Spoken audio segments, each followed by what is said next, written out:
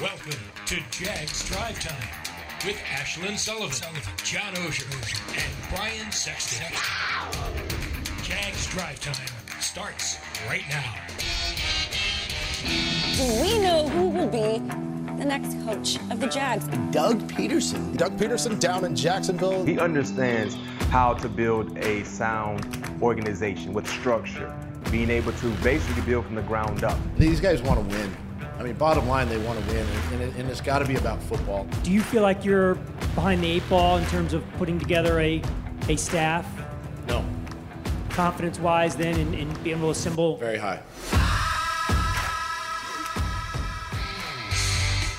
Our very first episode of The Hunt of this offseason comes out this Thursday, and we are very excited for it. You will not get better access of what is going on inside this building than watching The Hunt, so tune in this Thursday. Welcome into Jaguars Drive Time. Ashlyn, Brian, and John here on a Tuesday morning, and I laugh every single time that sound clip is played of Mark Long's question. Yeah, it's It's always good. He purposefully came in and wanted to exude the sort of confidence that he wants in his team. Yeah. To an organization that lacks it right now. Mm-hmm. It fit so perfectly, and it didn't take a lot of effort to just be himself. Absolutely. Yeah, it was a legitimate question. In Mark's defense, who I've known for a long time, they had hired a coach late, and he was asking if they were behind the eight ball time-wise. But Doug Peterson's been around. He knew at the time that he could get the staff he wanted.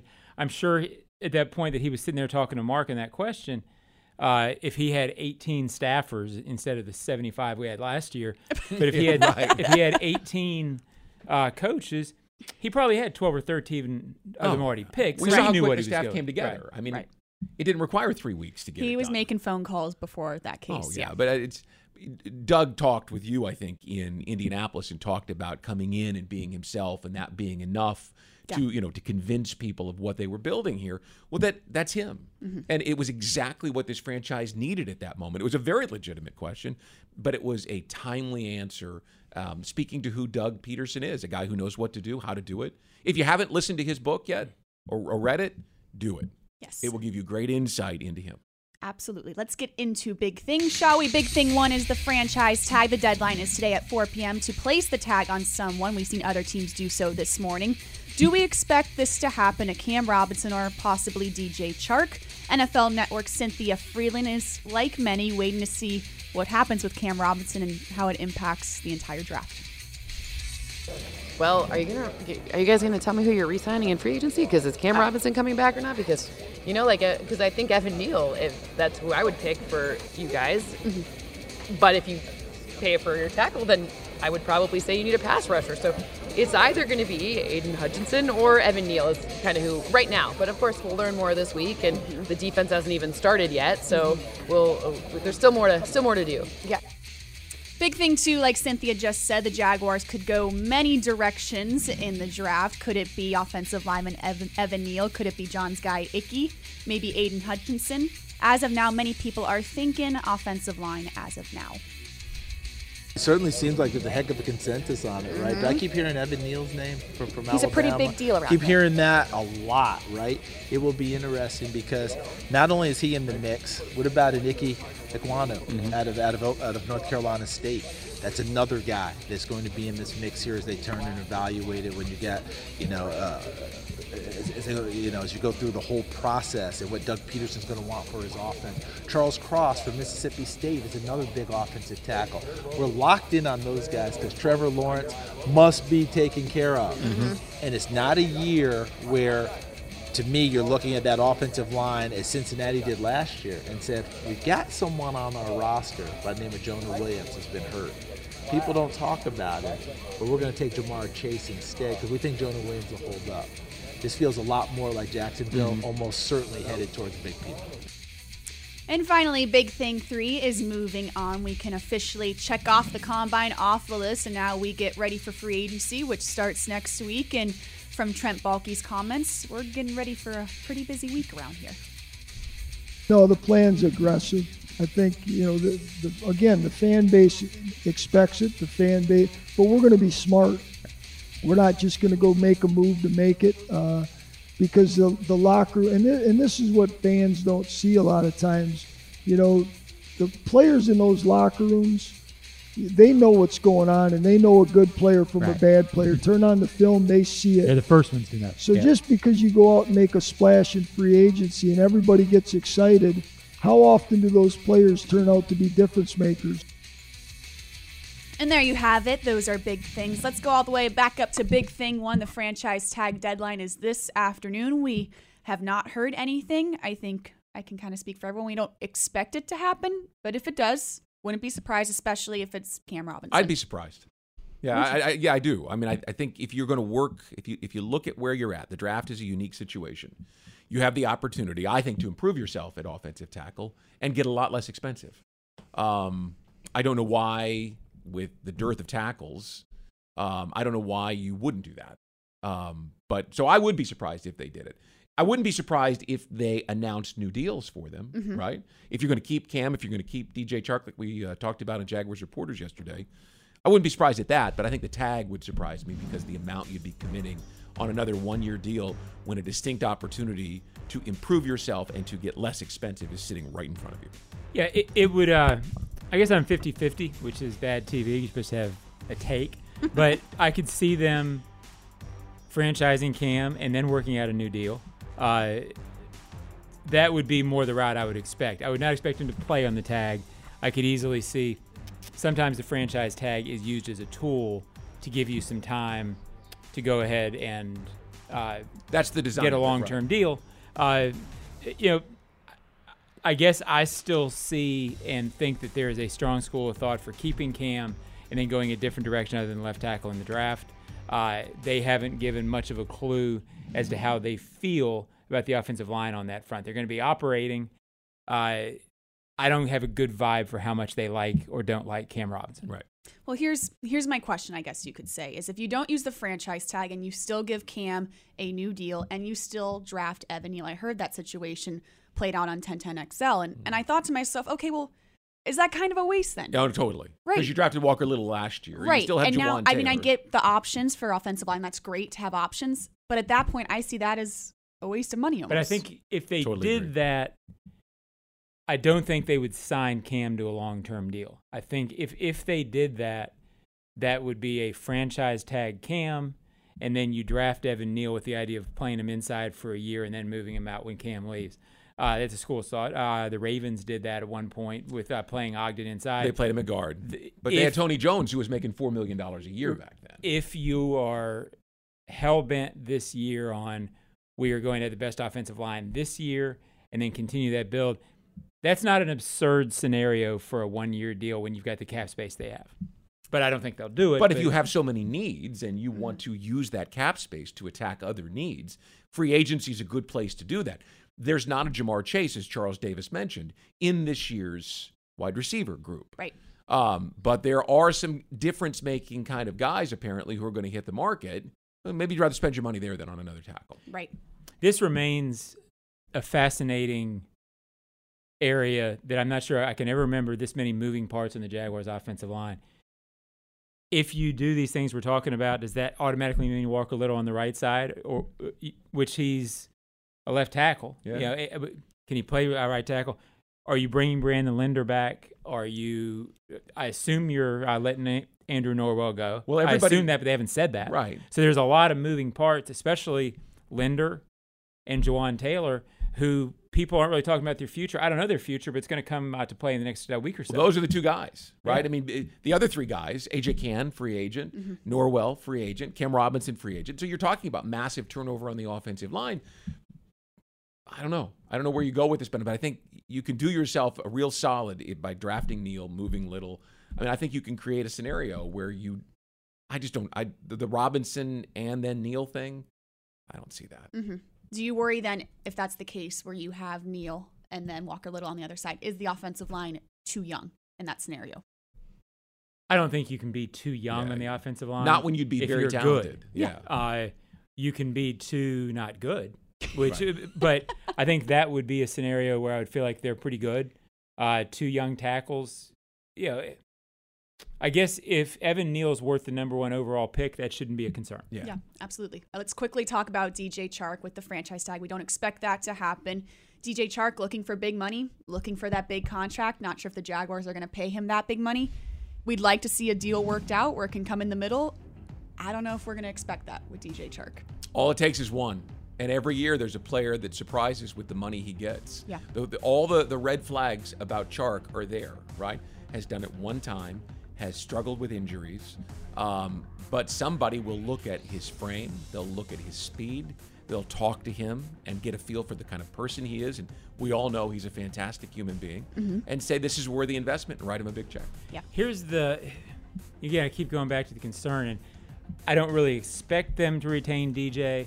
I hope they do, and I sort of think it would be a good move for these reasons. He's really had one significant injury, and it was an ankle, and there's no reason you can't come back from that. I don't sense DJ Chark is injury prone. I think he was really saddled in 2020 with a difficult quarterback situation. Yeah. I think he excelled in a weird quarterback situation in 2019. And he was like a lot of different guys as a rookie who just sort of took a while to. So a strong argument can be made. I keep going back. I think he's going to be a better year 5 through 8 receiver than he was year 1 through year 4. If you believe that, keep him. Yeah, but at the same token, the people making decisions here, Trent Baalke included, and a lot of personnel people, they haven't seen DJ when they're with the team have a huge year. So I'll give you a scenario. This is tricky. This is really tricky. Go get me Allen Robinson to put on the other side because he's that alpha who will fight. He's got the physical nature to his game that I don't believe the DJ Chark does. Let Chark be the guy that goes down the field. Let Allen Robinson be the guy that goes across the middle. Oh, I'd like and draft someone. I'd like that, right? But that means you and DJ Chark need to come to an agreement the money aspect of it. Which means how much money can you spend on wide receivers? Right. Right? See, and here's the scenario that I see playing out with DJ. I think the Jaguars would like him back at a certain number, and they're going to go to him with a number, and he's going to say, well, people are going to say, why should we take that number? Because there's going to be teams interested. They're going to be above that number. And I think the Jaguars are going to say, well, thanks, but no thanks. That's absolutely what happened with Allen Robinson. Right. Yeah. When he left and then you have the fear that he goes and becomes a superstar for another team. Which Allen did in Chicago. Absolutely. So, yes, it'll be tricky, to say the least. That is big things. When we come back on Jaguars Drive Time, Mike Renner from Pro Football Focus joins us on the Jaguars Digital Network.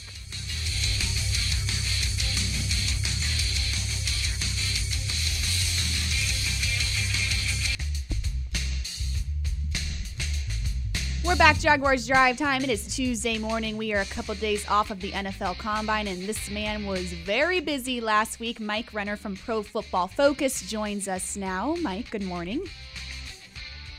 Hey, thanks for having me on. And still busy here.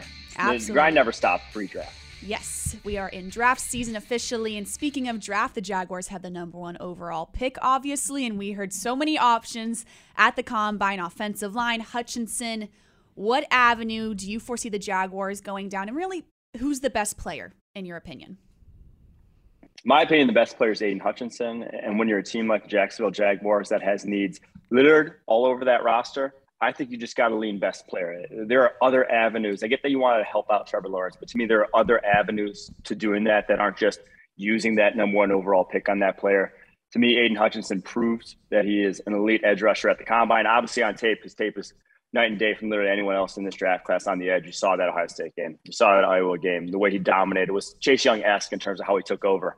And then maybe he didn't blaze the fastest 40, but his 10 split, get off to 10 yards down the field in that 40 was the same as Trayvon Walker's. He ran a 4.51, which is all you really need defensive end. You really only need to go 10 yards. And his 3-cone was almost identical to Von Miller's at 6'7", 260. This guy can turn. This guy has that agility that you want off the edge. And to me, he's the safest thing in the draft. And with the Jaguars and the way they've drafted the past few years, they just need a W at this point. Hey, Mike, where did the first round grades end in the first round this year? I mean, I think last year I remember hearing that between pick 8 and pick 40, there wasn't that much differentiation at any given position. How many difference makers are there, truly elite players in this draft? That's the thing. This year's draft does not have nearly as many as last year's did. If you think back to last year, you went to pick like 13. Like Micah Parsons comes off the board at 12. You had Rashawn Slater at 13. Those guys were Pro Bowlers, year one, which rarely happens. And those guys they weren't even thought of as, no one's even regretting it because the guys, Jamar Chase, Penei Sewell, the guys drafted ahead of them were elite too. So to me, there's really only a couple I'd call blue chip prospects at their respective positions. And it's Aiden Hutchinson and Kyle Hamilton from Notre Dame, the safety. Like those are guys that are rare for their respective positions. And there's a lot of guys who are in that first round mix. So if once you get past the top few picks, I think the difference between like everyone's talking about this tackle class, but like an Ike Ekwonu and say a Trevor Penning out of Northern Iowa isn't too dissimilar. So the first round grades to me end somewhere around the mid-20s, but this is a deep class on day two. I think second and third round grades, we had over 80 guys in that mix. So there's a lot of talent. Once you get past sort of like where the Jaguars would be drafted in the second round, third round, there's a lot of guys that should still be available then. Mike, speaking of that second round pick, I'm assuming that the Jaguars are going to be taking receiver there. That could be wrong, but that's my assumption. How strong is this group right around that area? And sort of secondly, is this a case where you can get a pretty good wide receiver at the top of the third, or do you need to go top of the second to address that? Top of the third, I could see the class being cooked. The top of the second's been like the sweet spot in recent years. If you think about it, that's where Deebo Samuel came off the board. That's where T. Higgins, Michael Pittman came off the board. That's where Elijah Moore came off the board last year. Like there's been a lot of wide receiver talent that has been kind of NFL ready and could even be your number one type of wide receivers that come off the board in the second. But by the third, not nearly as many once you get to there. People still do well of identifying the athletes that win at that position, and they do go highly. So top of the second round, there could be like a Jahan Dotson. I could see a Chris Olave being on the board, maybe like a Sky Moore out of Western Michigan. There will be a lot of talent there that it's going to be, and even more so in this year's class than even last year's class, where you have a bunch of different body types. Last year was a lot of undersized guys that were coming off the board in round two. This year you have, 6'3" George Pickens from Georgia, who would have probably gone first round had he been healthy this year. You have Justin Ross from Clemson, who had over 1,000 yards as a true freshman. And he's 6'4". Like you have a lot of different body types that I think will still be on the board there, where they're picking the top of the second round. It makes too much sense to give your quarterback some help there. Hey, Mike, outside of Aiden Hutchinson, whose virtues you've already extolled, who's your favorite player in this draft? Regardless, first round, second round, day three, who's someone that you've fallen in love with for their production, the type of person they are, what you saw from them in Indianapolis? Well, the guy hasn't really even been talked about because I think he's everyone's favorite player, and it's Kyle Hamilton from Notre Dame. He's so unique in that he's 6'4", 220. The amount of safeties that are playing in the NFL today, 6'4", 220, I don't think there are any. Like he is a unique size, speed, explosiveness athlete at that position. And to me, he's very much like Isaiah Simmons coming out, in that he's going to be coveted for his versatility. But to me, he's so much smoother than Isaiah Simmons, so much more productive in terms of getting his hand on the football at the collegiate level, that I don't really care where you play him. Whoever does draft him, I think he's going to be a productive player. All kinds of options at number one overall, a good place to be for the Jaguars. Mike, thanks so much for your time. Thank you for joining Jags Drive Time. For sure. Thanks for having me on. You guys have a good one. Absolutely. When we come back on the Jaguars Digital Network, we have Sell Us on Your Pick, the guys we just talked about. We're going to sell you on those options. Coming back.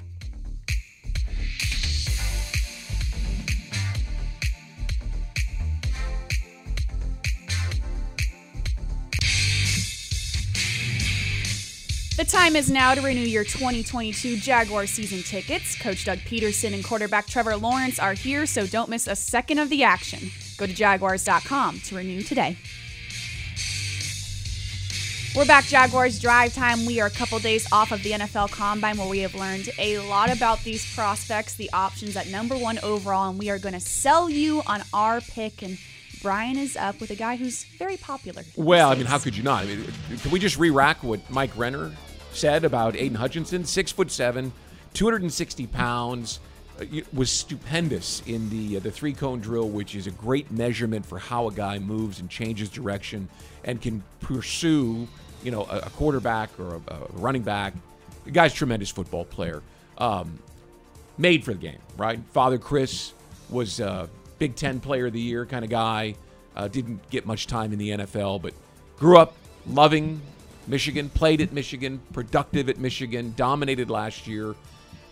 If you want a playmaker, and you don't think about offensive tackles being a playmaker, this is your guy. This is the guy who can change a game in a heartbeat.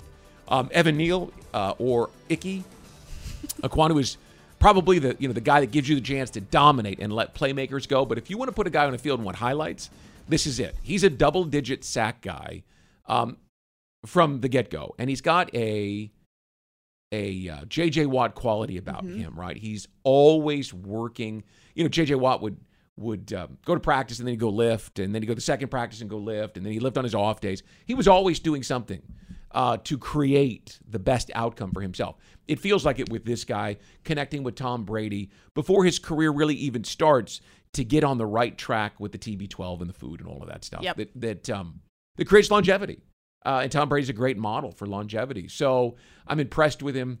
If you put his hand on the ground immediately, especially with Josh Allen on the other side, you have got a dynamic combination of pass rush that will make your football team better. It will put your quarterback in a great situation because he'll flip the field. He'll get a sack strip, and he'll give you the ball at a moment when you need it most. He's that kind of a guy. So if he's the number 1 overall pick, people should be really excited. Yeah, and I just keep Trent Baalke in San Francisco made hay with pass rushers. He likes pass rushers.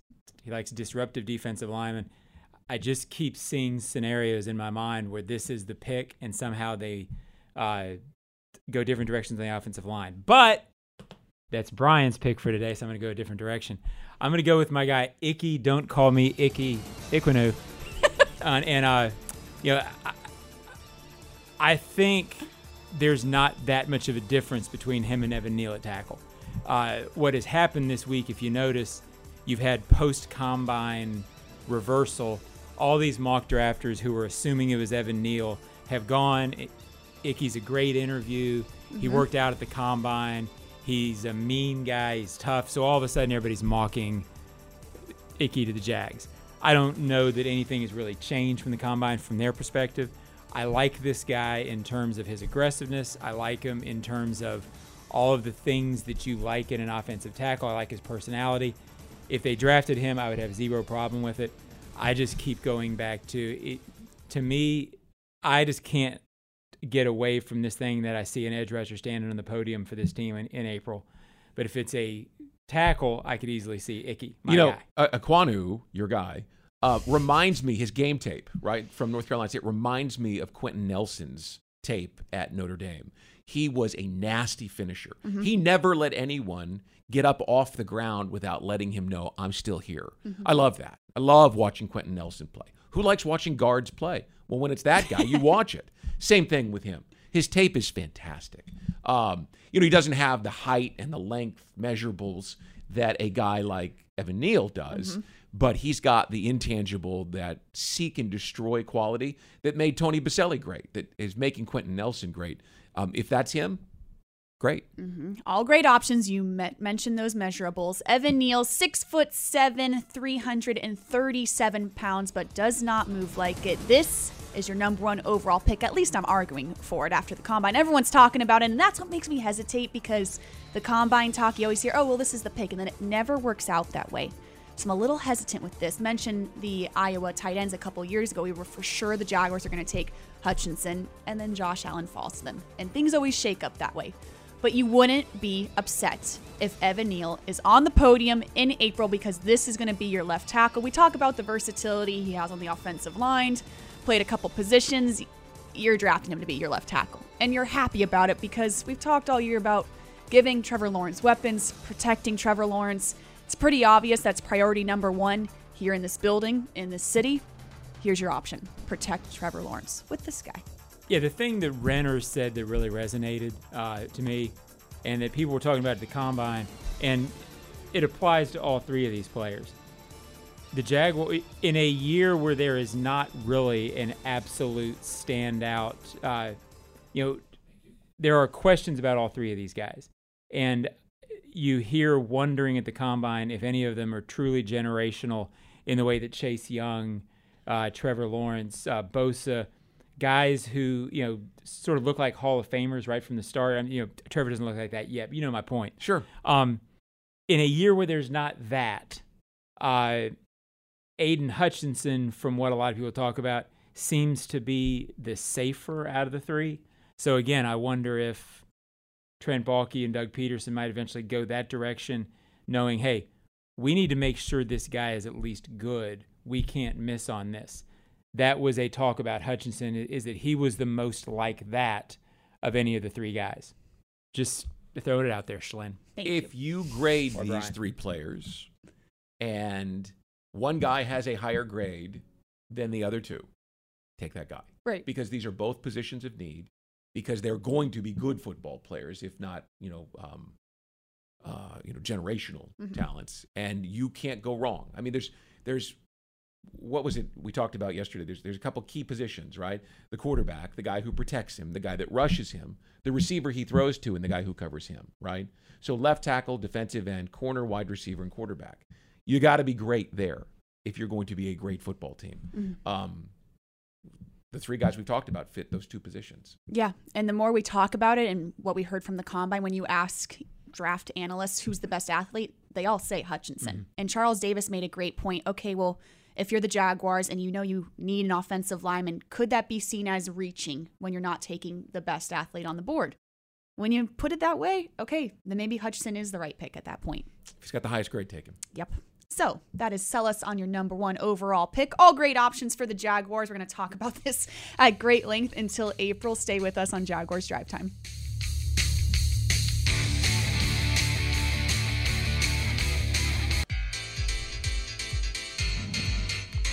We're back, Jaguars Drive Time on a Tuesday. Busy week around here. We have the Huddle Up podcast tomorrow with Bucky Brooks, John Oehser, and JP Shadrick. Happy Hour on Thursday. The first episode of The Hunt comes out on Thursday, so definitely stay tuned to that. And we'll be back next Tuesday getting you ready for a very busy week with free agency approaching. So stay with us on Jaguars.com and have a great week.